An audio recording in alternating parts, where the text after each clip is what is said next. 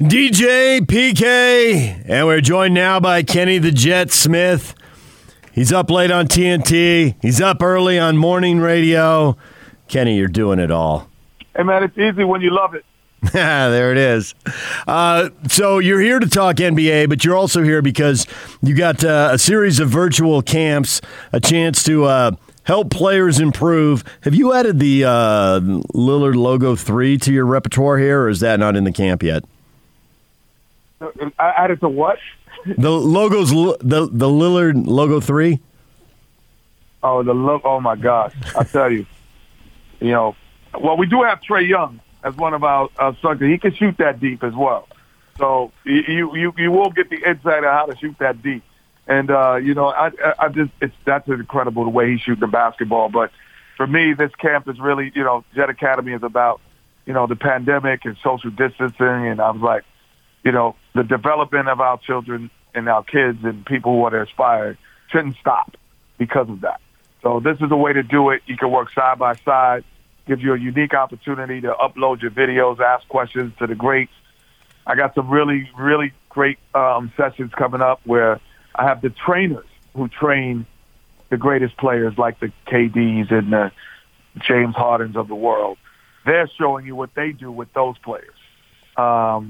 And then, I have another session, I want to dunk. And so I have the trainers who treat explosion to the rim. And so just, things that I know the questions that I used to always ask, how to get a scholarship. How do I get it? I got a session with that. When you actually work out, then we sit down and we tell you and you ask questions and we explain how the process works if you're not the best player in the country. And so those are the things we do at JetAcademyCamp.com. Parents, kids, don't miss the opportunity. We go all year long. Become a member. Membership starts JetAcademyCamp.com. So you talk about how during this pandemic you wanted kids to still be able to improve. It seems like there's been a number of players in the NBA who during this time off, whether it be Lillard, Mitchell, T.J. Warren, Booker, and others, these guys have improved. You have any particular explanation to how their game has gotten better during this time off since they've returned to Orlando? Well, I don't look at this section. I from the start, I've always looked at these sessions of 8 games and now the playoffs, as another season. Because you have been off for 3 or 4 months. So the guys come back with a knowledge of what they needed to work on. It's kind of a summer, like being off for the summer, and you're coming into your next year of your career. So Luka Doncic is coming back, not as Luka who left in 20 was an all-star. He's coming back as an MVP candidate now because he's had those 3 months to really think about and reflect about what works and what doesn't. His body comes back, rest, and so on and so forth, and all the way down the line. So you have to look at every player in the bubble as this is their next year. That's how they would have come back if the 2021 season instead of the 1920 season. That's my theory. Kenny the Jet Smith joining us. You see him on TNT.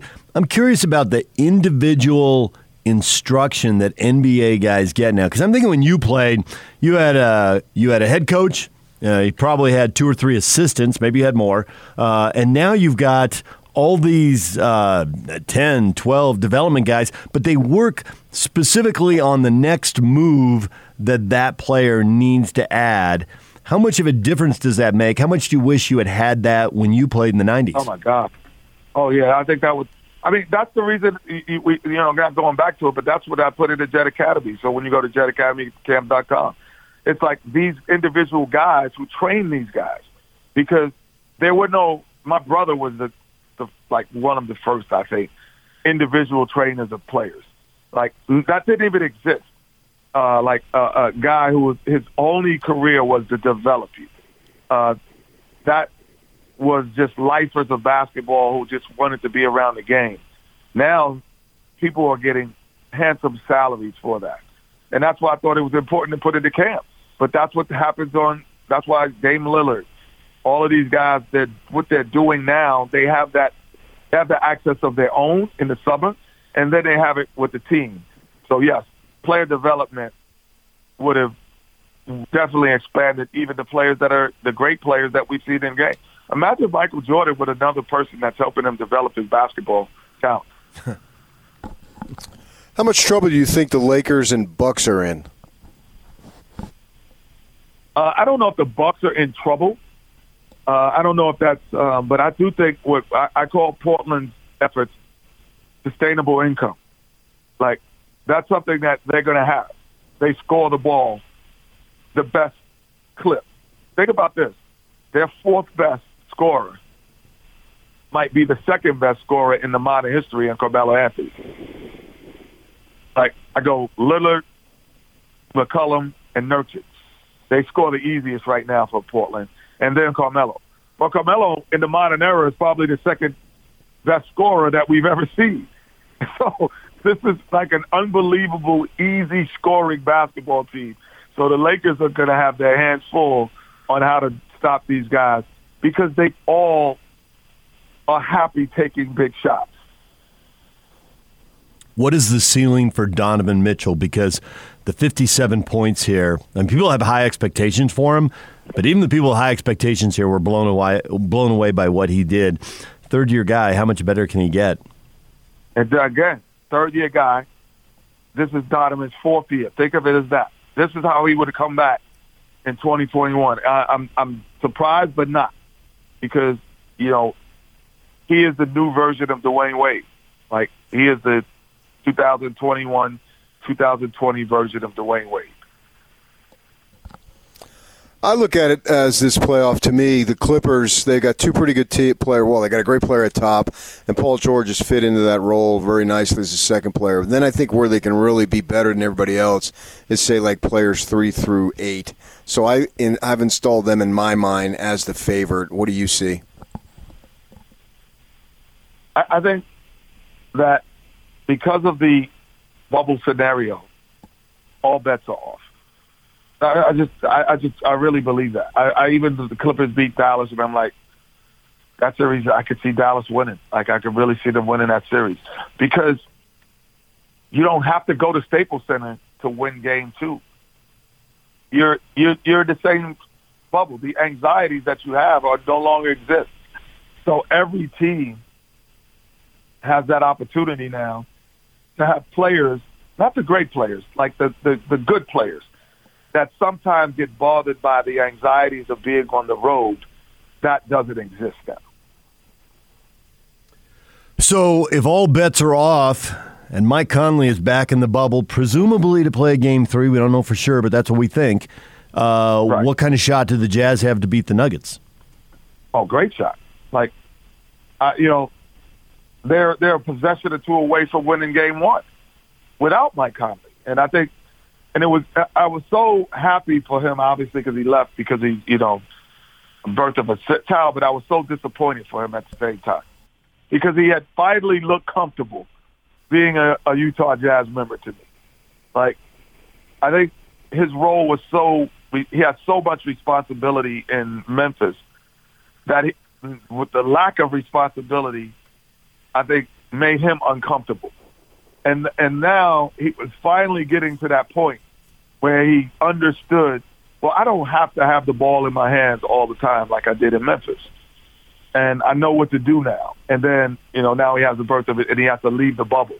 So hopefully he can get back fast, enjoy his family, his newborn. But, he's going to be a huge addition when he comes back in Game 3. So because these guys don't have the anxiety of these lesser players, the good players, not the great players, and teams never obviously are going to have to win on the road, does that in your mind taint whoever wins the title in any way? No, not at all, because, if you put the best bakers in the world and said, hey, go down and make donuts, that's 22 bakers in the world, and we're going to get a champion out of that. You're going to get the best damn baker. You know what I mean? Like, he's going to be the guy. So this is going to be the team that comes out that's the best team.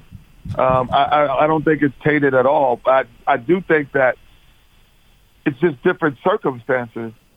But now it's kind of like putting someone who bakes in front of a crowd. It's like, well, it's different circumstances. They're normally in a kitchen by themselves, but they're still pretty good bakers, you know. And so I don't think it takes it at all.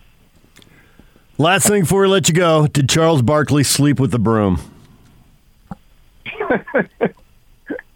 I think we all know that Portland is not a real 8 seed. You know, an injury-free Portland Trailblazer team would have been a 3-4 seed. But his affinity and love for him does carry a little bit too far when he says that, you know, they're going to sweep after one game. But overall, that broom probably did sleep with it. All right. Well, good luck with the with your academy and the online teaching you're going to do. And thanks for joining us for a few minutes, Kenny. We appreciate it. All right. Thanks a lot, guys.